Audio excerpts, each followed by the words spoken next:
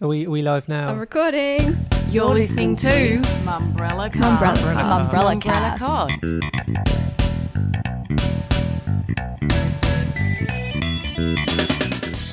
Welcome to the Mumbrella Cast. I'm Damien Francis. Joining me on the show this week is the entire Mumbrella editorial team back in the studios for the final of the year, which is a great feeling. I don't think I've ever seen Zoe's face so lit up as today, being right back in front of all her podcasting equipment. So a quick welcome to the team. We have, as mentioned, Zoe, our producer. We also have Olivia Krimmel, Brittany Rigby's, and Xander Wilson. Can we all have one great big hello at the same time? Hi, Hello. Damien. Excellent. This week on the Mumbrella Cast, we'll be taking a look back at the year that was and doing things a little bit differently with the 10 stories that drew the most traffic from for our site this year. We've got a mix of everything in here, with creativity looking like potentially the most popular topic. But in the year that was heavily disrupted, it's particularly interesting to see what the industry was keen on reading. So let's get straight into it. In at number 10, we have a feature on why MasterChef Australia was back to win in 2020 with its 12th season, featuring previous contestants. This was a feature article that Hannah Blackiston wrote. Xander, what can you tell us about it? Yeah, so it was a bit of a preview ahead of the series coming back for 2020. Hannah chatted to the executive producer of the show, Rick Mayer, and Mark Herring of Buller. During it, Mayer spoke of the desire to connect with past viewers in this series by bringing back old contestants. And interestingly, a pretty hot topic around the show with the old judges, Matt, Gary and George, not coming back. He said he believed the new judges wouldn't be a factor in the ratings, but really having those familiar contestants, I think, sort of papered over that, even though they didn't say that explicitly. And with it going to air, during COVID lockdowns and that sort of thing, they were really able to capitalise on those lockdowns and a resurgence of home cooking this year. So with all those factors coming into play, it was a really arousing success for MasterChef's return in 2020. 1.523 million Metro viewers tuned in to watch the winner announcement, and just over 2 million watched nationally. So yeah, really a great success for MasterChef and obviously a lot of industry interest in the lead up to it, with that feature going really well for us.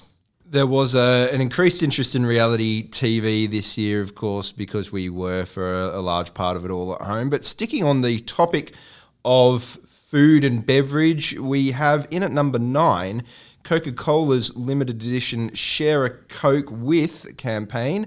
And that involved the firefighters as well, who worked throughout the bushfire crisis, I guess the first of the crises that occurred this year. Zoe, you're our creative reporter. What grabbed the attention here with this campaign? This was a direct donation from Coca-Cola to the firefighters on the front line of the bushfire crisis earlier this year. It was cans of Coke that said "Share a Coke with the Fireys," which obviously that's a very recognisable campaign from Coca-Cola. It started in 2011 from Naked Communications and Ogilvy. It's evolved, it's gone global. And so I think that's why it probably got picked up pretty quickly on our site. And to add to that, Coca-Cola also made a number of donations to the crisis, including $250,000 and Coca-Cola Amatil matching up to $375,000 of employee donations.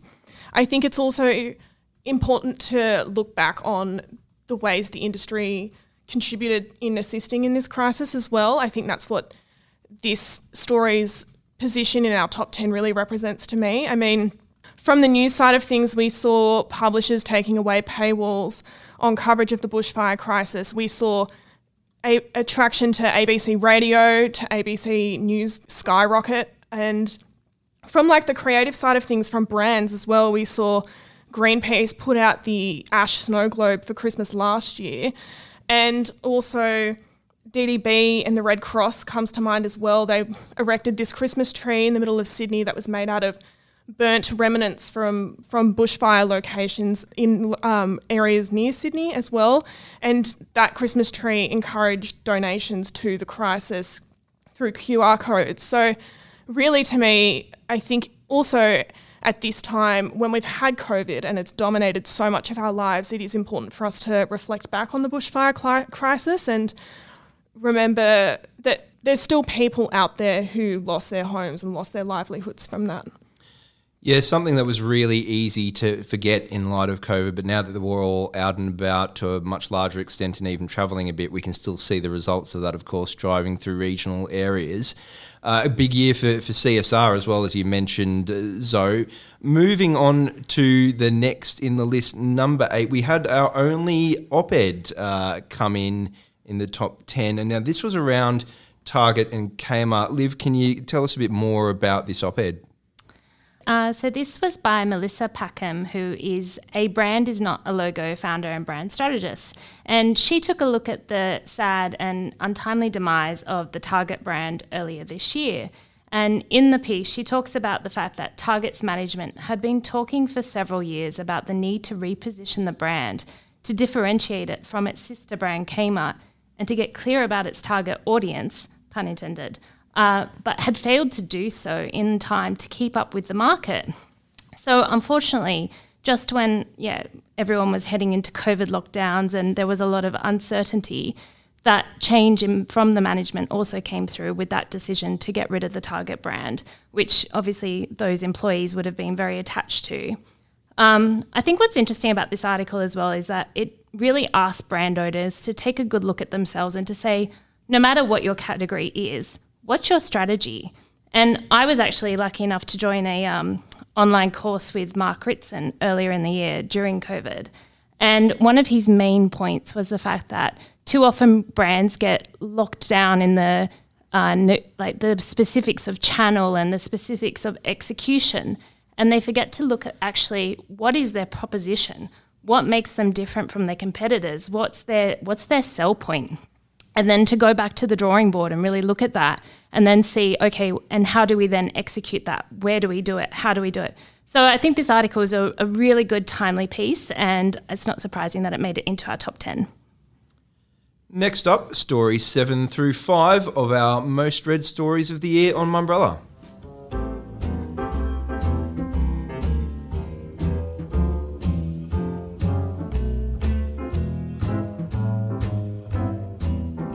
And getting straight back into our 10. Coming in at number 7 is a campaign for Menulog featuring the one and only Snoop Dogg performing his version of the brand's jingle. I think I'm sort of Snoop Dogged out for this year, but Zoe, why did the Menulog campaign specifically get so much readership?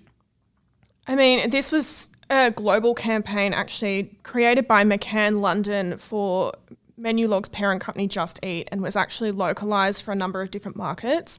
I think what's interesting about it in Australia is we've seen the rise of Uber Eats, its direct competitors, Tonight I'll Be Eating campaign, and the way that's evolved and brought in a number of celebrity voices.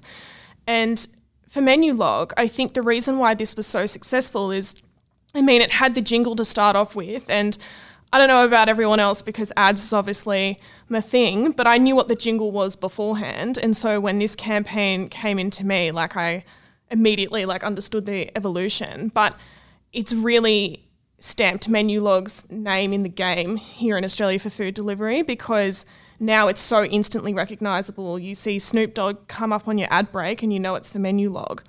And so I think they've really made themselves a competitor for Uber Eats in this market. I mean, you look at something like Deliveroo in Australia. I can't remember the last Deliveroo ad I've ever seen. And I also don't know whether, if they're not one that I would turn to, if my favourite restaurant was not on either Menulog or Uber Eats. And so I think it's been incredibly successful in that sense. And also something to note in terms of looking at our traffic. I mean, a lot of campaigns do end up popping up in the long term because people see them on TV, they search for them, and then Mumbrella pops up. So I reckon that's a little bit of what's behind it, but also this was a massive campaign for 2020.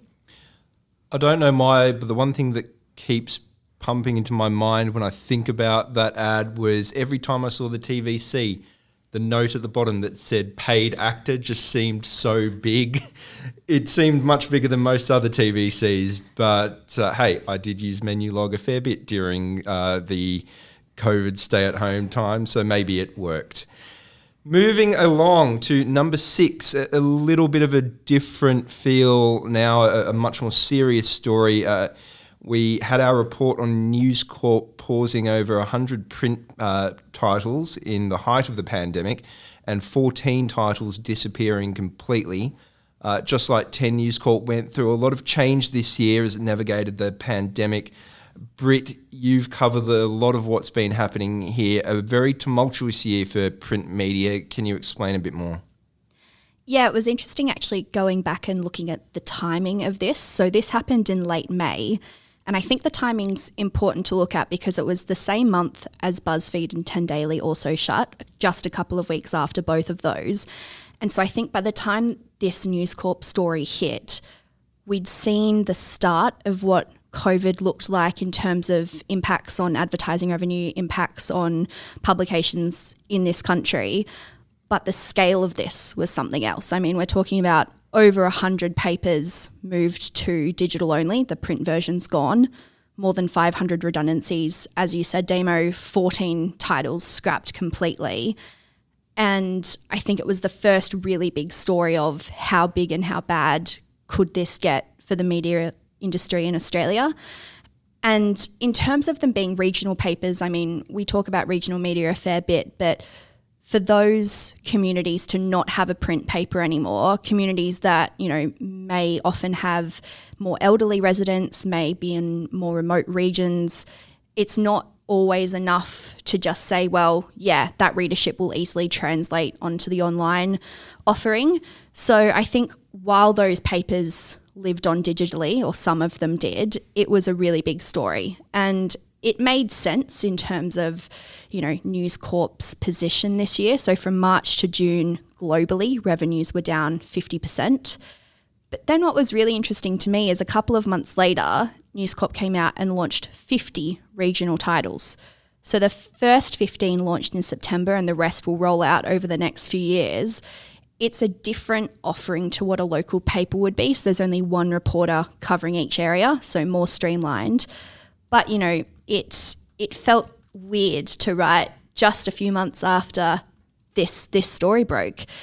News Corp this year also launched its own newswire after pulling out of AAP, and, you know, in addition to these redundancies, so more than 500 to 1,000 was kind of the figure that was floating around in all of the reports. There was redundancies in June at the Metro papers, redundancies last month, and News Corp and ACM both closed printing presses. So it felt like, in a way, this story hitting at the time that it did flagged just how serious COVID was locally and just how serious it was for media companies. Absolutely. I think the media's been through the tumble dry significantly this year, maybe not more so than any other industry, but the effects have been substantial and the environment's changed.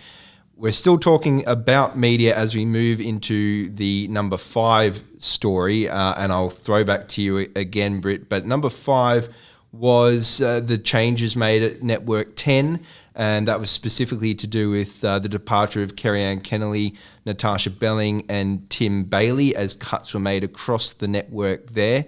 What happened there, Britt? I think the interest and attention here is in those big names. So there was 25 cuts made total, which compared to other cuts we've seen is on the smaller end of the scale. But, you know, Tim Bailey, as you said, had been around for what felt like forever on 10. Kerri-Anne Kennerley, Joe Hildebrand, you know, those two particularly were quite controversial. And so there were questions about whether or not Studio 10 was trying to address that. And, you know, they're not my 2 favourite media personalities, but they do have a fan base. There was a real reaction to those names being out. Joe's exit, Joe Hildebrand, was a little bit more drawn out. There was, you know, will he stay, won't he stay? He's not going to be on Studio 10, but will he stick around with the network? Interestingly, both Joe and Tim went to 2GB. So Tim is now in a weatherman role with Ben Fordham. Apparently, Ben called him up 20 minutes after the news hit and offered him a job, or at least offered him a meeting with Tom Malone, the boss of 9 Radio. And then Joe's picked up shifts at 2GB as well. But Tim particularly was quite vocal about how devastated he was by the redundancy. And I think him having a big name, him going to 2GB, the story kind of flowing on as he kept talking about it meant that we didn't just have the one surge of readership, but it was a story that people were coming back to. It was also the first step in the revamp of Studio 10, so it's always been well behind Sunrise and Today. So the streamlined panel of Sarah Harris and Tristan McManus does make sense, kind of cut the fat, so to speak. 10 did say that these changes specifically were to achieve efficiencies, which caught my eye because previously when they'd closed 10 Daily, they were very clear this is not COVID related. So it was a hint at the fact that COVID had hit that business. Of course, it also made cuts earlier in the year when it merged sales teams with Viacom's. So of course, 10 was bought in 2017 by CBS, and CBS then merged with Viacom. But it's been a big year for 10 generally. You know, they started the year with their CEO Paul Anderson leaving. Bev McGarvey was promoted to the very wordy title of Head of Content and Executive Vice President. And then last month, they hired Jared Villani from KordaMentha. So he's now Chief Operating and Commercial Officer, and he'll co-lead the business with Bev. So a very big year for 10, but a big year for TV companies and media companies generally, as I think the top 10 shows. Absolutely. Is there a good acronym for Bev's title? Have we figured that out yet? Can we make anything out of that? Look, I don't know, but I'm not going to be the one to stick my head above the parapets and say something. I mean, I think we used to say 10 Boss, which is funny Yeah. because that's what one of their multi-channels was very briefly called. Yes, so. this is true. It's quite apt. It was quite apt. But no, don't stick your head above the parapet with so little of the year to go, Britt. Coming up next, our final 4 stories that top the readership charts on Mumbrella this year.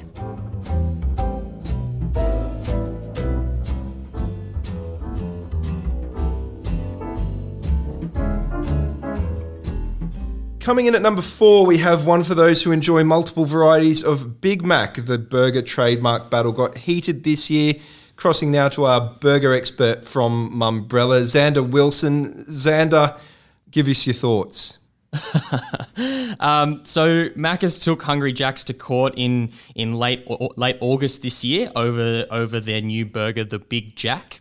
And Hungry Jack's promptly turned the legal battle into an ad, which I was clearly the target audience of, as the TVC sort of littered my sports consumption on streaming apps throughout the back end of this year.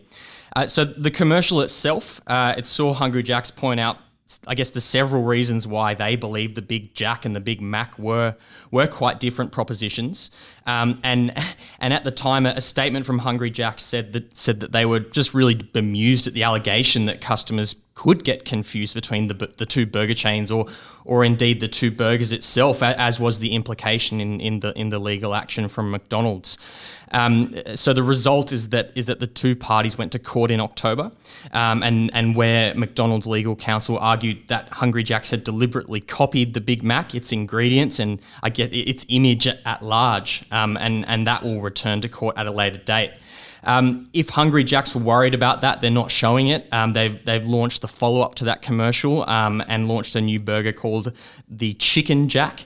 So it would seem they're pretty comfortable where they are, and as I remember the panelists, including Russell Howcroft on Gruen, pointing out at the time, it's just great publicity for Hungry Jack's, the entire thing, and really the chances of anything going further legal-wise is pretty slim at this point. Did you try the Chicken Jack, Xander? I haven't yet. No, I tried the Big Jack though. Any good? It was Out all of right. 10? It was fine. Fine. Not a glowing endorsement, but we'll take it nonetheless. The third most read story on Mumbrella this year was a very serious story. It was the farewell to ABC's head of specialist, Aidan Laverty, who sadly passed away in August. He joined ABC in 2017 as executive producer of Catalyst. A year later, he was named manager of the science unit across radio, TV and digital, and then became the head of specialist. He also spent more than 20 years at the BBC. The ABC's David Anderson said in a statement, Aidan was an inspiring and endlessly energetic content maker and manager who played a substantial role in reinvigorating our content and strategy. Aidan will be sorely missed. We're nearing the end of the countdown now, and the number 2 story, where Sunrise's Samantha Armytage lashed out at the Sunday Telegraph journalist Annette Sharp as she took leave from Sunrise. Liv, what was going on here? Yes, this was quite a surprising article, and this is quite a prickly topic still because Armytage is constantly in the press for the wrong reasons, and that's that she's being forced out of her spot on Sunrise. The latest ones are not actually from Annette Sharp, they're from Sydney gossip columnist Andrew Hornery. The presenter has strongly denied any suggestion that she's on the way out, but the riffs and the rumours keep persisting. Armytage has had a very difficult personal year. Her mother, Libby, passed away. She also parted ways with her agent, Nick Fordham, and she's currently preparing for her wedding. So it's a lot to take on. There are also quite a lot of pieces about her health being one of the issues earlier in the year as well, which saw her step down to 4 days a week at Sunrise. And she's recently returned, though, and funny enough, Annette was the first to say that it had generated positive ratings results for the network. I think this article made it into the top 10 because people love a spat between women. If you look at Taylor Swift and the ongoing rumours about rifts with her and other industry women, if you look at the constant gossip in the media about the rift between Meghan Markle and her sister-in-law, women bickering seems to be something in particular that people love to consume. Why that is, I can't quite articulate, but also it is interesting to see that Armytage, of all people, is the target of so much rumour, given that she's got such a wholesome image. So we'll have to see where this goes, especially in the new year, and hopefully she manages to put it all aside for her wedding day. Absolutely, and that brings us to the story that received the most page views on Mumbrella for 2020. Unfortunately / fittingly, it was about Woolworths taking out a full-page ad to explain toilet paper shortages and new COVID-19 safety measures. Thankfully, that's not a problem anymore. I don't know about everyone else's experience, but I, for one, couldn't get toilet paper for a bit over a month. Sydney's Upper North Shore was particularly badly hit by that toilet paper shortage, and I was left waiting for mum and dad to buy me extra rolls of toilet paper. But the good news for that part of the industry, IBISWorld research is saying that it's expected there's going to be growth of 14% in that industry for 2019 and 20, which is attributable to the effects of COVID-19. Yeah, something that really stands out to me looking back on this is the impact this had on the supermarket industry as a whole. I mean, we also saw full-page ads taken out by all of the supermarket brands together, asking for people to treat their staff with respect after they were subject to violence and abuse in stores. So it was quite interesting in that respect to see all of those brands actually working together. And something interesting that Lisa Ronson, the CMO of Coles, said to me a little while ago when we were talking about their Christmas campaign was that in stores, it's still a communication channel for all of these COVID-safe practices, whereas now on TV, they can advertise things that are a bit more happier with families and Christmas coming together. But it's interesting to look at it that way, because sometimes I think even we look over retail sometimes as a channel of communication, like in-store communication. So looking at how this led on to communication from supermarkets as a whole is quite interesting to me.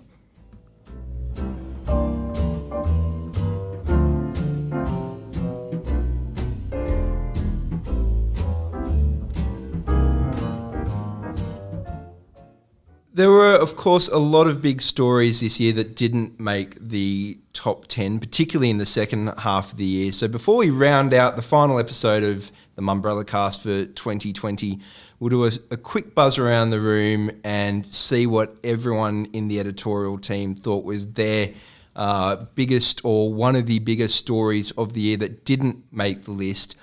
I'll quickly start off a couple from me. WPP PLC's takeover of WPP AUNZ, or the proposed takeover at this stage as we speak was particularly interesting. We, of course, had Jens Monsees at Mumbrella 360.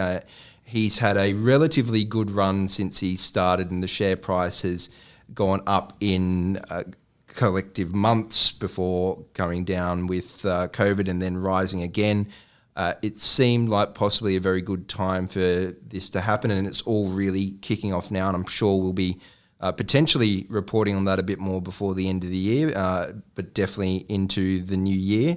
But also one of the other big stories for us as a business was the shutdown of comments on our site, which got a lot of comments itself. It was the final story that we allowed comments on. We reported recently that there was a development in that story in that Jason Doris's lawyers had asked us to remove comments he now admits that he made under pseudonyms, and maybe that might develop further. But what we will be doing is looking at that in a bit more detail in the near future as well. And more than anything else, we're looking for industry opinions. So if you do have any opinion on comments, whether you want to see them remain off, whether you want to see them come back, whether you want to see them attacked in a different light, it would be great to hear your feedback. So please do come back to us on that. I'll cross over now in alphabetical order to keep things fair. Britt, other stories that might have got your attention this year? It was quite hard to narrow down, but I don't think that I can go past Hugh Marks leaving Nine. It was very unexpected, came on a Saturday, really nobody saw it coming. It only started to kind of sizzle a little bit the day before at the AGM when, Peter Costello, the chair of Nine, was asked questions about his personal life. But even then, I don't think that anyone thought that, literally by the weekend, Hugh Marks would be resigning. So I can't go past that one, I don't think.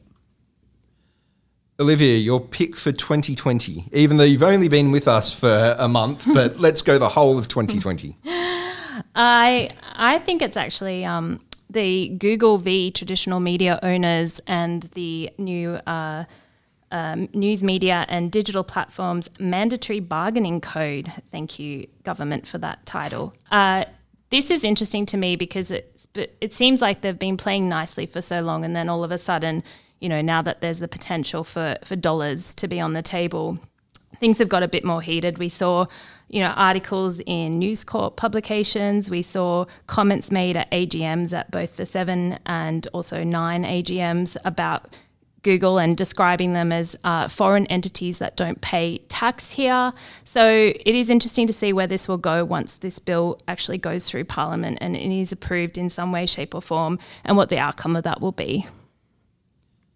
Xander, you, similar to Olivia, have only been here for 2 months now, I believe, but I am going to throw you into the deep end. Your big picks for 2020. Yeah, so given I spent the better part of the last couple of years covering the radio trade, no surprise that my pick comes from Radioland. The departure of Alan Jones was massive this year, although the writing was probably on the wall when Nine had their takeover of Macquarie Radio and Jones's mate Singo, aka John Singleton, sold his shares in Macquarie. But despite heaps of lawsuits over the last little while, his departure is in no way not significant. Under his watch, his breakfast show on 2GB went to number 1 226 times since he started broadcasting in the 90s. There's very little chance of that record ever being replicated in the Sydney market, though it should be noted that Ben Fordham has made a ripping start there. A broadcaster, whatever you think of him, really with no compare. That's probably the biggest story of the year for me. Last but certainly not least, Zoe. I'm going to cheat a little bit, and I have a reason why. I have 2 stories, and they actually really top and tailed a year. So the first one for me, and this was the start of February, was Ben Lilly buying McCann.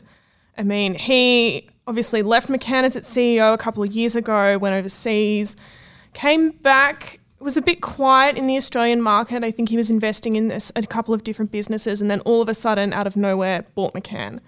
And since then, he's announced his acquisition strategy, which he's trying to build that agency out, incorporate a number of different capabilities across digital, media, social, PR. And I'm really interested to see how that pans out. He's also brought on a lot of big names in the industry across the creative and strategy side of things.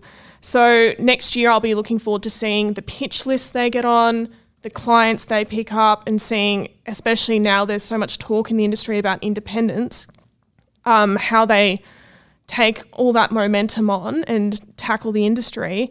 And then to end the year, also talking about independence, was Chris Howatson leaving CHE Proximity with Chief Creative Officer Ant White. They're off to start Howatson & White, their own agency. We talked about it, I think, 2 weeks ago on the Mumbrella Cast, so I won't go into too much detail now. But they're starting their agency early next year. And again, very interested to see how that grows and develops and the clients they bring on. I mean, there's so many whispers in market at the moment about who like the founding client is. And I'll definitely be keeping my ear to the ground over Christmas on that one. And to really end the year in that sense is Justin Hind becoming the CEO of CHE Proximity to fill in Chris Howatson's shoes. And that wraps up our final episode of the Mumbrella Cast for the year. We'll be taking a short break over Christmas and the New Year, and we'll return in early 2021. Hopefully to the situation we're all in now, where we're sitting in the studio, actually recording in front of each other, socially distanced of course, and getting a professional production out the door. So from everyone here at Mumbrella, we're wishing you a very restful break over the holiday period and looking forward to bringing you all the industry news and analysis next year. For now though, thank you very much for listening, and we'll see you next year. Thank you to the team as well. Thank you. Thank you.